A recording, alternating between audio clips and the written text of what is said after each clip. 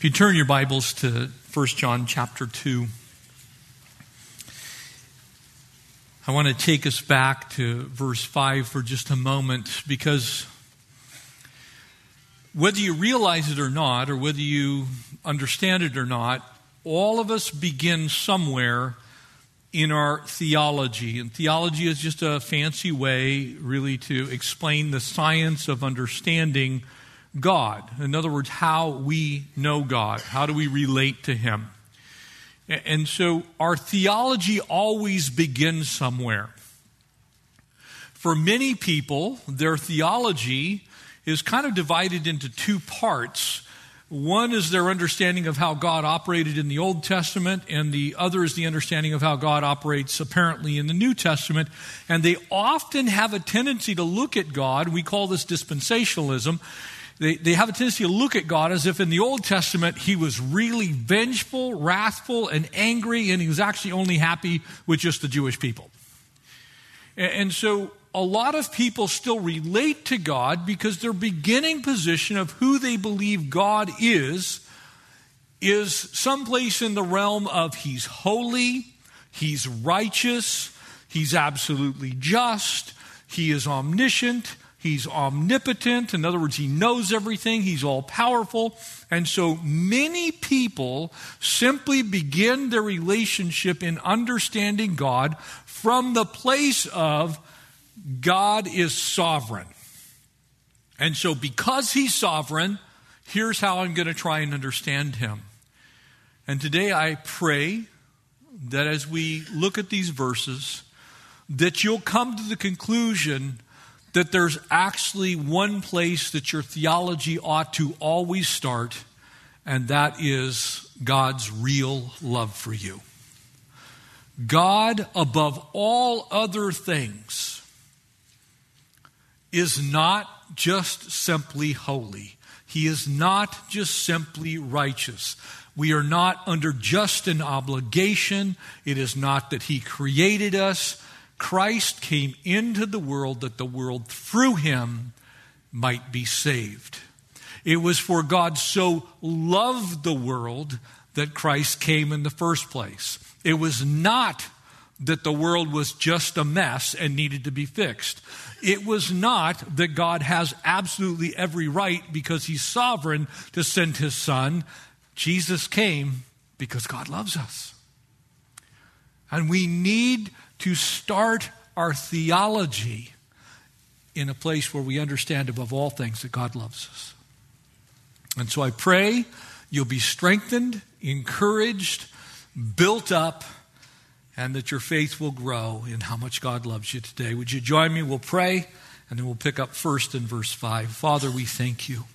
Lord, I thank You that in the beginning was not just the supreme being of the universe, not the uncaused cause, not the prime mover. In the beginning was a God who Himself, in three persons, is love. And Lord, we pray that You'd speak to us from heaven. Impart to us Your truth here on this earth. Help us to think rightly about You. We give You this time. We pray that You would use it for Your Spirit's desire in each of our lives. In Jesus' name, amen. Verse 5, 1 John chapter 2. But whoever keeps His word, truly the love of God is perfected in him, and by this we know that we are in Him. And so verse 5 says that the way that you can understand someone who's well along their way of being the Christian that God intends us to be is that the love of God is actually perfected in them. That above all other things, and again, make no mistake, God is holy. Make no mistake, God does not want you to sin. Make no mistake, God knows everything. Make no mistake, God is powerful enough to do all things. Make no mistake about any of those things. But there is a prime place that each of us needs to start with our relationship and understanding God, and that is God is love. God is love. And so here in verse 5, our attention is drawn there. Now, let's jump down to verse 7 where we begin really our passage for today. Brethren, brothers and sisters, fellow sojourners in Christ, people who love the Lord like I do, brethren, brothers, sisters. I write no new commandment to you, but an old commandment which you've had from the beginning. Now I want you to stop there for a moment and ask yourself a simple question. What beginning is John actually talking about? Probably most of you know. In the beginning was the Word, and the Word was with God, and the Word was God. And that beginning is the beginning that's in Genesis chapter 1 and verse 1. In the beginning, God. You see, before there was a beginning to space and time and matter, there was God. In the beginning, that God was already as He is today. And yes, He was holy. Yes, He was all-powerful. Yes, He's righteous. Yes, He has the right to govern the universe the way He wants because He is absolutely the sovereign King. In the beginning, He said, I write no new commandment to you, but an old commandment which you've had from the beginning. How did the beginning of the beginning begin? That may sound a little strange to you, but how did it begin? What happened with the first two people in the beginning? You know them as Adam and Eve, not Adam and Steve. It was Adam and Eve. In the beginning, there was a man and there was a woman. That man and that woman were anything but perfect. Amen? Even though they themselves were created in the very image of God, put in a perfect environment with zero understanding of sin, they were given one tree they couldn't eat of. That beginning. How did that beginning begin? Well, what did they do? Exactly what you would have done. Wow, that tree looks nice. And they sinned. What was God's response? Now remember, God is holy, God is just, God is all-powerful, He's all-knowing. He certainly knew what was going to happen.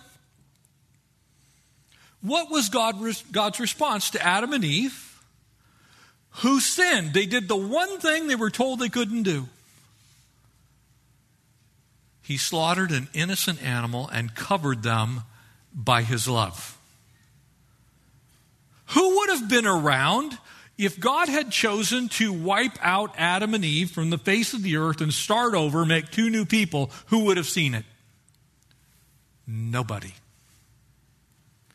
But God is so loving, and God is so kind, and God is so gentle, and God is so long-suffering that when the very first two people mess up, God not only doesn't start over, He gives them a do-over called grace. He loved on them. Isn't that crazy? Because you wouldn't have done that. You'd have made you two new people, just like me. I'm like, look, I made you out of dirt. I'm making two new ones. It's like, we're not starting like this. You ever tell your kids that? This is not how this is going down. You go on a trip someplace on a vacation and it's supposed to be fun. We're having fun. Like, if you don't want to have fun, we'll just start over. No. What does God do? That's the beginning. That's the beginning of man's time on this earth. Man's on earth for a little bit of time, and man messes up, and God loves on him. Isn't that crazy? That's how much God loves you. Now do you understand why, for God so loved the world that He sent His only begotten Son into the world, that the world through Him might be saved? You see, it's not that you lead with God's sovereignty. It's not that you lead with God's holiness. He is those things. But there's not a person in this room, if Jesus had come in His splendor and majesty and glory and holiness and perfection, had Jesus come that way, we would have all died. So He came as a babe in a manger. in that beginning. And he came for the express purpose to die in your place. That kind of love. Let's finish up this passage. The old commandment is the word which you heard in the beginning. Love me and please don't eat of that tree. And again, now a new commandment. Which is it? Is it old or is it new? Could I tell you it's actually both? Because God's always been love. He's never not been love. He wasn't hateful in the Old Testament. He wasn't a meanie in the Old Testament. He wasn't a wrathful, venge-filled God in the Old Testament. He wasn't putting the children of Israel out in the wilderness for 40 years so that he could just watch them squirm. Oh, this is going to be good. He's sitting up there in heaven. So how hungry are you? No, God hated the fact that the children of Israel wandered in the wilderness, but it was absolutely necessary for them to come to terms with themselves. That they had to relate to God in love. That's why Moses got punished. He misrepresented God, right? It wasn't that Moses was a bad guy, but he misrepresented God to the people. No, I wanted you to just speak to the rock, Moses. You didn't need to hit it. You did not need to beat my son because my son died for you. That's really what he was saying. There's going to come a time when the rock's going to come and all you're going to need to do is speak to the rock to be saved. You're just going to need to ask. You're not going to need to beat him, and you're surely not going to need to beat yourself. A new commandment I write to you, which thing is true in him and in you, because darkness is passing away, and the true light is already shining.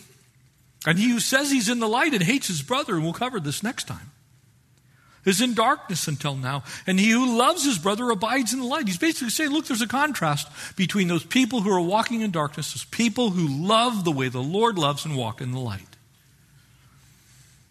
There's no cause for stumbling in him, but he who hates his brother is in darkness and walks in darkness and does not know where he's going because the darkness has blinded his eyes. You see, the focus here is actually going all the way back to the love of God in verse 5.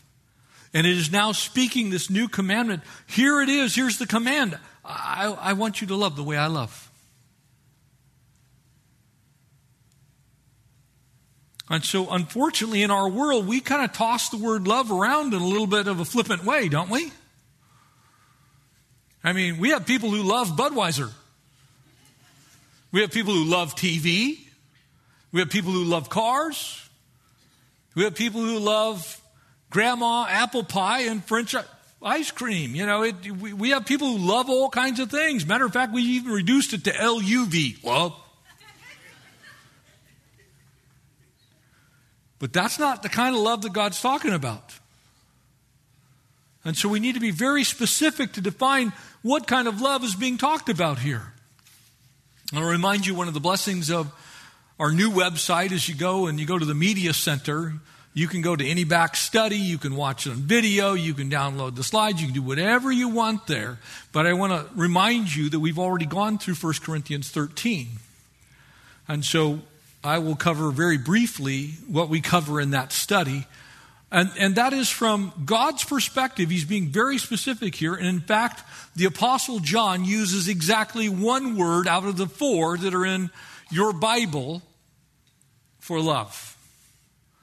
And it's agape. It's the love that sent Jesus from heaven to earth to die in your place. It's God's love way that he relates to you. It's the love that allowed Jesus from the cross to cry out, Father, forgive them, for they know not what they do. It's the answer to Eloi, Eloi, lama sabachthani. My God, Abba, Daddy, why have you forsaken me? Well, because for God so loved the world that he gave his only begotten Son, that whoever would believe in him would not perish but have eternal life. The answer to Eloi, Eloi, lama sabachthani is you. It's me. Why?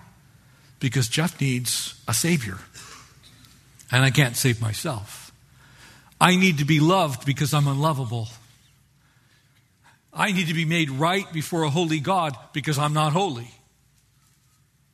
And so the God of love from before the beginning of time sees Jesus as the lamb slain before the foundation of the world. And that lamb actually comes to Calvary's cross and says, I love you this much. Agape love. Not phileo, not philia, not deep, wonderful, abiding friendship. And by the way, all four of these should be in every marriage in this room. There should be deep, abiding friendship. Surely the disciples had that.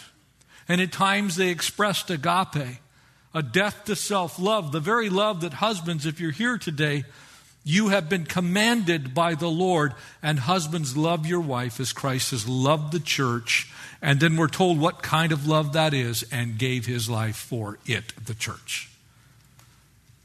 We're to die to ourselves to love our wives. That's the type of love that's in view from the cross.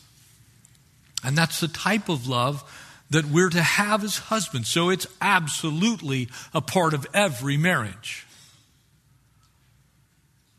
Deep friendship, companionship. You want to be around that person. I want to be around Jesus. I can't wait to go walk with Jesus. Talk with Jesus. I don't know how long I have to wait in line to be able to do that when I get to heaven, but I can't wait. I certainly actually like Jesus, general affection. In my marriage, I will tell you, I not only love my wife, I like my wife, and I love spending time with my wife. And of course, there's that fourth part. And by the way, the Greek word that's used for love, eros, which is seemingly the only word that we use in English anymore. Everything is about erotic whatever. And you can see that when we sell hamburgers and cars and newspapers and you name it. We have so overemphasized the one word that's never used in the New Testament, by the way, that again should be part of every marriage. There's physical attraction. There should be physical love. There should be what we would call erotic love within every marriage. But only one love is in view as far as God's concerned. And that is the love that sent Jesus from heaven to earth. The love that despised the shame, but endured that which was set before him, that he might die on Calvary's cross, so that if we believe in him, we will not perish but have eternal life. That is the kind of love that John's talking about. So is that love old or new? Is agape old or new love? Is it some kind of strange, bizarre, new emphasis? What is it? And again, the Greek language actually helps us. Because the Greeks had two ways to understand new. And we actually have that too, except we only use one word. We use the word new in English. And so the only way that you understand it is by the nouns that are used in conjunction with it and the verbs that are surrounding it, or the adverbs. Now, if I were to tell you, if you have a 2019 car, you would say that is a new car. Amen? But compared to a horse and buggy, a 2004 is also a new car. Amen? And so you would say that there's a little different in quality and time in that particular scenario. But is it that we're talking about just new in time, or is there a picture of this being new in quality? You see, because the latest year model is the one where it senses when you get close to the car, and because you have your little fob in your purse, ladies, the doors open and it says, "Welcome, Mr. Gill." Can I tell you I hate that? It's like it frightens me that my car knows that I'm coming, okay? But you see, that's a new quality of car, isn't it? And then you've got the little touch screen in the middle. It also knows your name. This also frightens me. And then the thing that really scares me is somehow it knows my body temperature and knows to turn on the seat warmers. This frightens me. Just because it's a brand new quality of car. And that is what this passage is making a statement about. This is a completely new way for us to understand the love of God. And in that sense, it's not new in that it's actual agape love. It's new in how we can relate to it. Why would that be?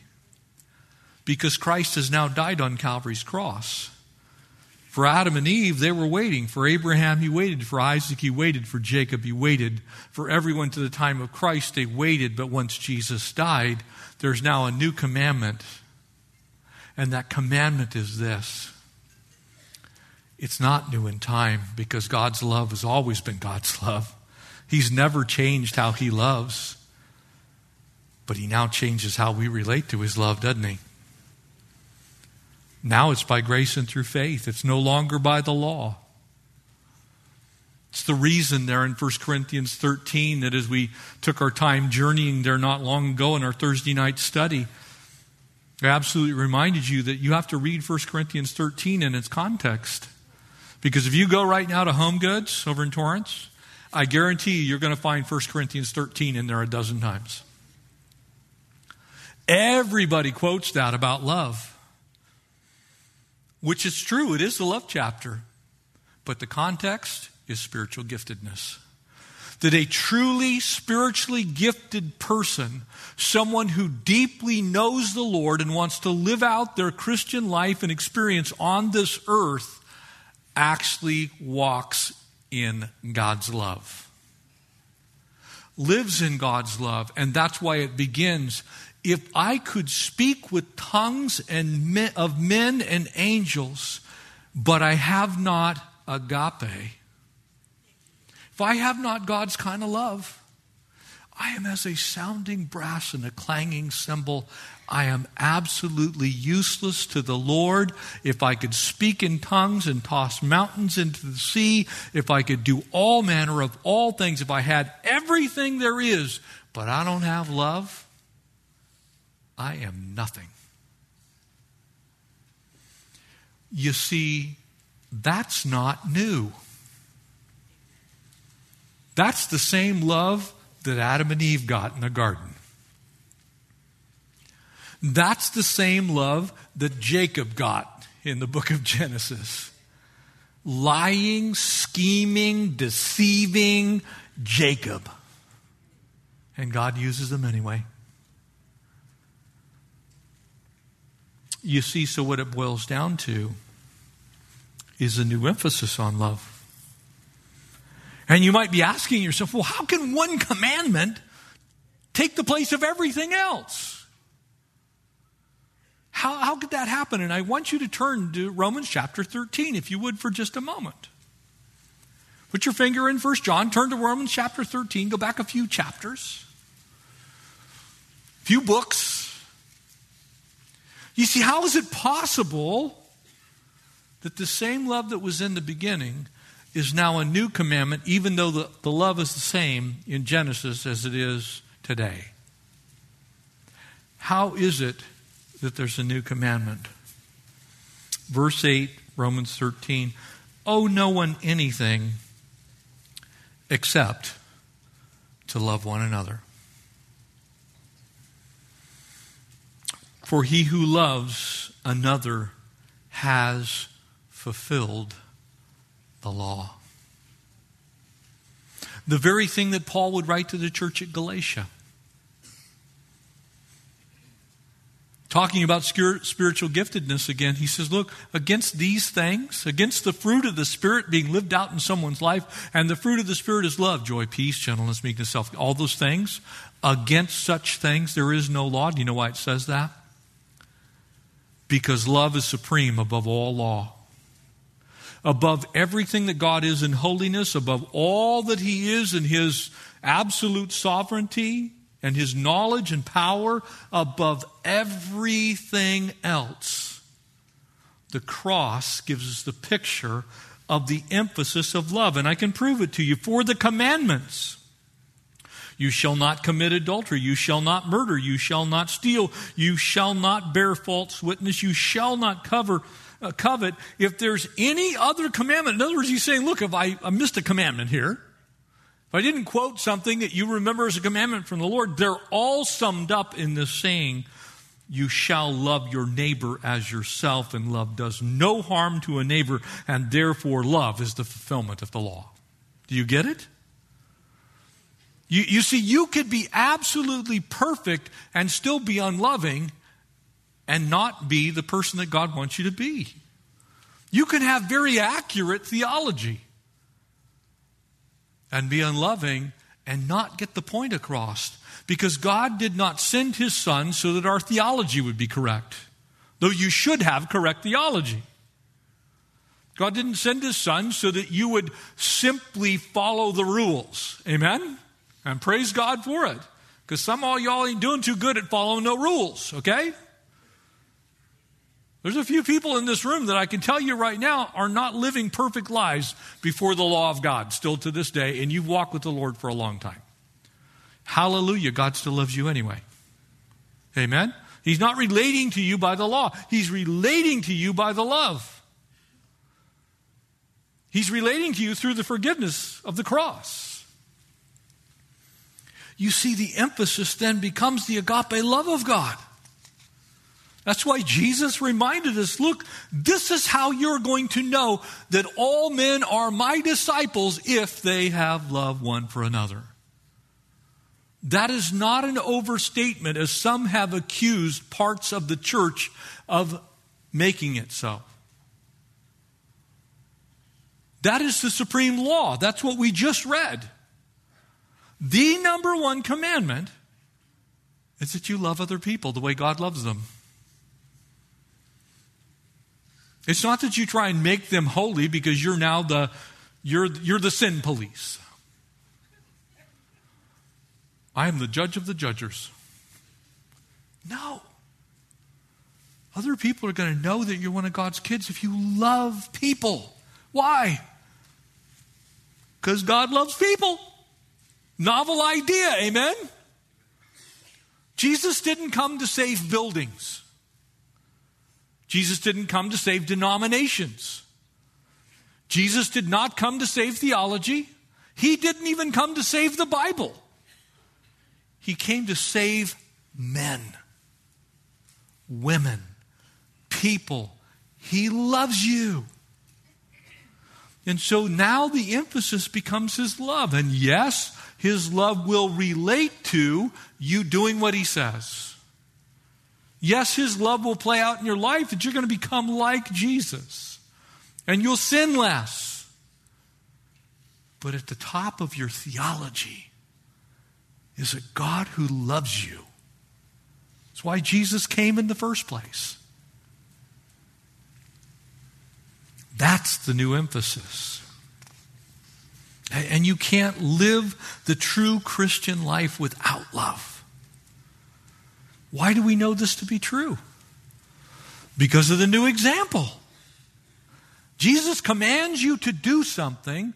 John echoes that command. We've been told, love one another. That's how other people are going to know you're actually saved. Can I tell you, if you get a couple of people together and talk to them about any subject of theology, there will not be 100% alignment almost ever. If you talk to people about a specific verse and you ask them to give you some truth that emanates from that verse that can be applied, you're going to get lots of different things. But there's something that no believer should ever doubt. Jesus loves me, this I know, for the Bible tells me so. Amen? And so we then are supposed to be that kind of love to the world, because that's what Jesus did. You want me to prove that to you? His name is Judas. His name is Judas. And here's how this went down.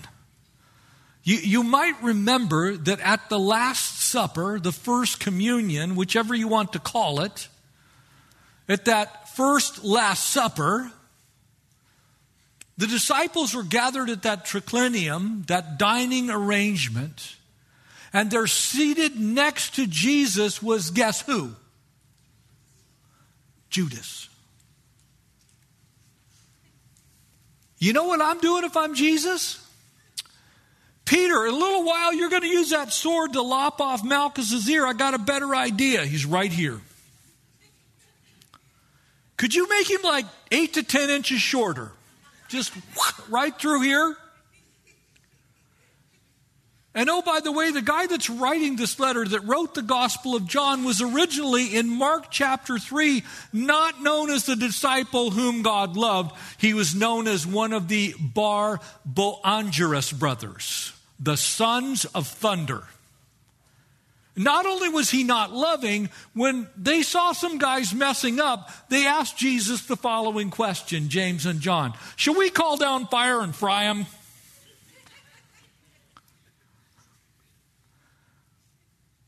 What did Jesus say to Judas the next time he saw him, the last time he saw him? Privately, Judas, are you going to betray the Son of Man with a kiss? Judas, don't do this. Judas, there's still a chance. Judas, there is still, while you have breath, there is opportunity for you to repent and turn from this. Jesus did not expose Judas to the end. That's the love of God. You see, because if I had been the Lord, Judas never leaves the Last Supper. It is his Last Supper. You know what I'm saying, right? He's not getting up from that table. I'm asking him all the questions right there. It's like, dude, come on. Because y'all be getting a beat down from the Sons of Thunder pretty soon. But Jesus loves him, even in his sin. While you were yet sinning, Jesus, the Christ, our Savior, died for you. When you were actively thumbing you're like, to the Lord. Jesus is saying, Father, forgive them, for they know not what they do. Does that not boggle your mind? Because I remember my salvation experience. I wasn't exactly in a mood to be saved. My parents had just gone through this insane divorce. And I hated everyone. I burned with rage and hate. And a God of love reached into my heart and said, Jeff, I can fix that. And he began that process. That process didn't happen overnight, by the way.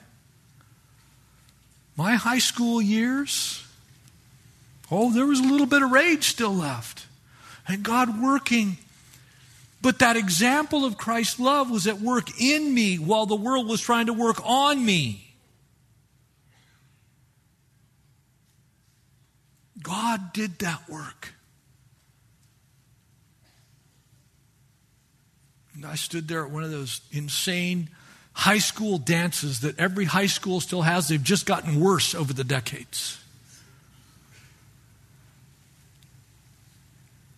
Now, the guy that's trying to start a fight, I said, fine, go ahead. Stick the knife. Pulls out a switchblade.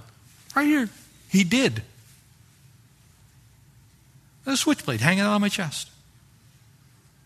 I almost beat that young man to death. Were it not for 2 coaches, 2 football players, he would have died. Why?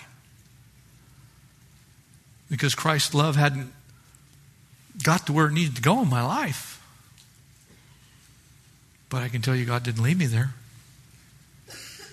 God made me very, very, very aware, Jeff, this is where this goes. This is what you don't want to be. Jeff, do you remember what I did for you? You see, my example is Jesus. Jesus died for me. And I'm supposed to die to myself for others. I'm not supposed to walk in darkness. I'm supposed to walk in the light. I'm supposed to be an example so other people can experience what I've already experienced. Now, I don't know whether you ever put your own personal faith to those types of tests where you say, Lord, how do I stack up to this stuff? It's super important that you do. You're not saved because of how you measure up, but you should check and see where you're at every once in a while. Because there is also a new experience of how we now relate because of this love. You see, because my words and my actions, I would hope, now after all these decades, are pretty close to the same. When I tell you about God's love, I also live out God's love. Because you can't take love and light and living and pull them apart. That love that's in you, that light that's in you that's supposed to shine out of you, and so let your light shine before men that they might see your good works and glorify your Father who's in heaven. That light that's supposed to come out of you now comes out because you're so full of light. Your living exudes the light of the love of the Lord. That agape. That's what happens. So it is a totally new experience. It affects every part of you. And all of a sudden, you have happened to you what's happened to me. I can't even watch the Hallmark Channel anymore. Whereas I not only had no compassion, I was filled with hate and rage. Now I feel sorry for imaginary people. I watch them, they lose their puppy and it's lost, and I'm like, oh no, find the puppy. My life has been so radically altered by the love of God that that's my default position. It's like I just emote to everything. It's like, Lord, God wants you to have that type of experiential understanding so that when the world sees you, they see His love. You don't just talk about it, you live it. You actually have compassion. You don't tell people how to be compassionate. You tell them that the reason you are the way you are is because of what the Lord Jesus has done in your life. That's who I am. I make no bones about it. And some people go, oh, you're kind of mushy for a pastor. Oh, well. Sorry. I feel things that I hadn't thought forever because of the way the Lord has worked in my life. It's like, Lord, I know that person is hurting. I'm supposed to hurt. I know that person's having joy. I'm supposed to have joy. I'm supposed to feel about other people the way God feels about them. Because if I feel the way I feel about them, not good. Right? You know what I'm saying? You wake up in the morning, you're not thinking, oh, bless the Lord, oh my soul.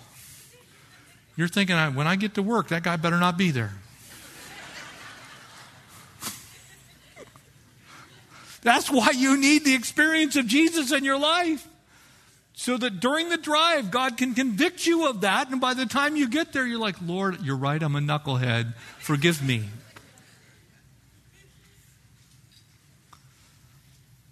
Maybe no book of the Bible illustrates the blinding power of hatred like the book of Esther. Man, Haman hung on his own gallows, right? Don't let the gallows of hatred get into your life. Don't let those things of the past stay resident. Let the love of God push them out. Be who God wants you to be. You see, because if you don't, there's kind of a price. There's a price you'll pay. You won't walk in victory. Oh, you might think that you're right where you're supposed to be, but you'll be stumbling and bumbling your way around.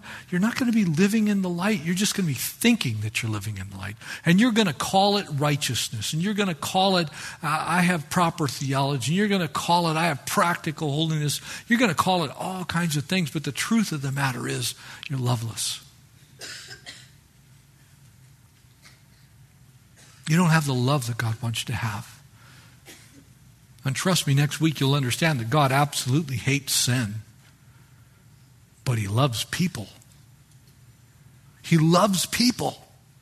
Even wretched, yucky, actively sinning people. That's why when the guys from Westboro Baptist Church showed up here and they're picketing us. It's why we took them donuts and coffee and, their response to that was, they sent me a 3-page, 4-page letter saying that I was the great whore of Babylon. Seriously. I'm like, well, kind of wasn't what I was thinking, but. So I sent them a little note back. I'm praying for you. Love, Pastor Jeff. You know they're freaked out over that. Because love covers a multitude of transgression. You see, you don't want to be unloving. You don't want to have a second tragic result of stumbling other believers. You don't. Because I'll tell you, there's something that everybody can spot. They might not spot your incorrect theology. They may not spot maybe a lack of practical holiness in your life, but they will spot if you're unloving. Oh, they'll spot unkindness just like that.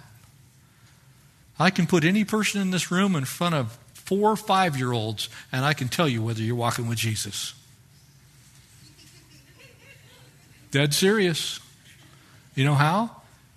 Because those little kids have love-o-meters in them. They haven't figured out all this other stuff, but they do know one thing: somebody who actually loves them.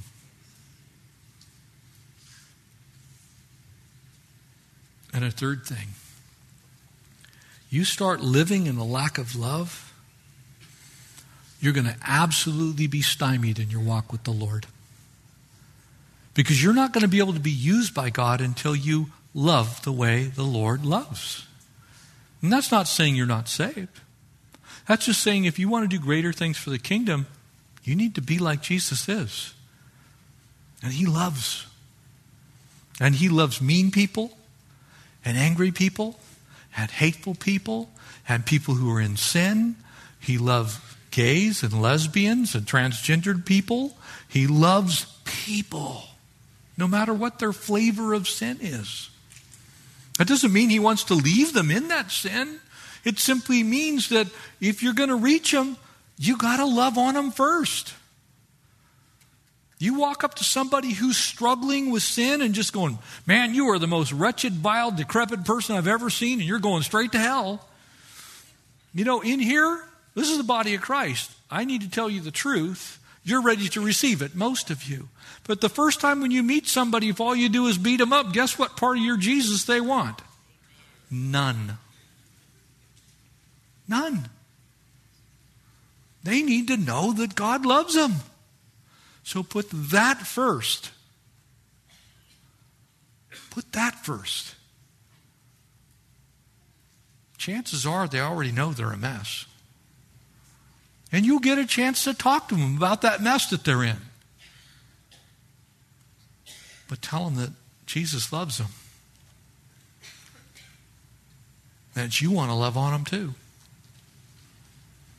Because it's the kindness of the Lord that draws people to repentance. That's what gets them to that place to where they recognize who they are and what they need. I just want to live like Jesus lives. I want to love like Jesus loves. And I pray you do too. Would you stand with me and we'll close in prayer?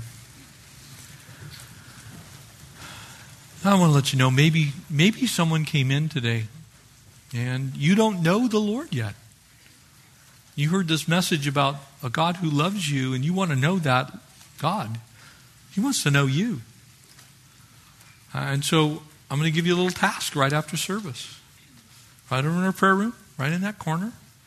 I want you to go from where you are right now and just simply go over there and say, I want to know Jesus. And one of our prayer team members just pray a simple prayer with you and get you started on your journey, because the truth of the matter is God loves you. And He wants you to spend eternity with Him. But you got to love Him back. And you need to invite Him into your life. For the rest of us, maybe some of the things you're carrying around today, you just need to let go of. And just start loving people. You'd be surprised what it'll do. You'd be surprised how it'll transform your neighborhood and your schools and your homes, your marriages, your tasks and goals as a parent. Because nothing draws people like love does. Nothing does. And so let's love like Jesus loves. Would you pray with me? Father, thank you. Lord, we thank you that you first loved us. Lord, that you weren't looking for perfect people when Jesus came. You were looking to show us the way and the truth and the life. And so, Lord, we pray that your love would be manifest in us. Lord, we want to be holy. Lord, we desire to be sinless. We want to live our lives the way you would want us to live our lives. But help us to love people the way you love people. Help us even be loved on by others, Lord, in our times of difficulty and trial and struggle. Lord, sometimes we cut ourselves off from your love. And it's the very thing that we need. And so, God, we give you our lives afresh and anew. Make us, Lord, into bright, beaming lights of your love, planted on a hill, Lord, so that other people can see who you are and how much you love them. Use us, Lord, to tell this world about your love, your real love. In Jesus' name, amen.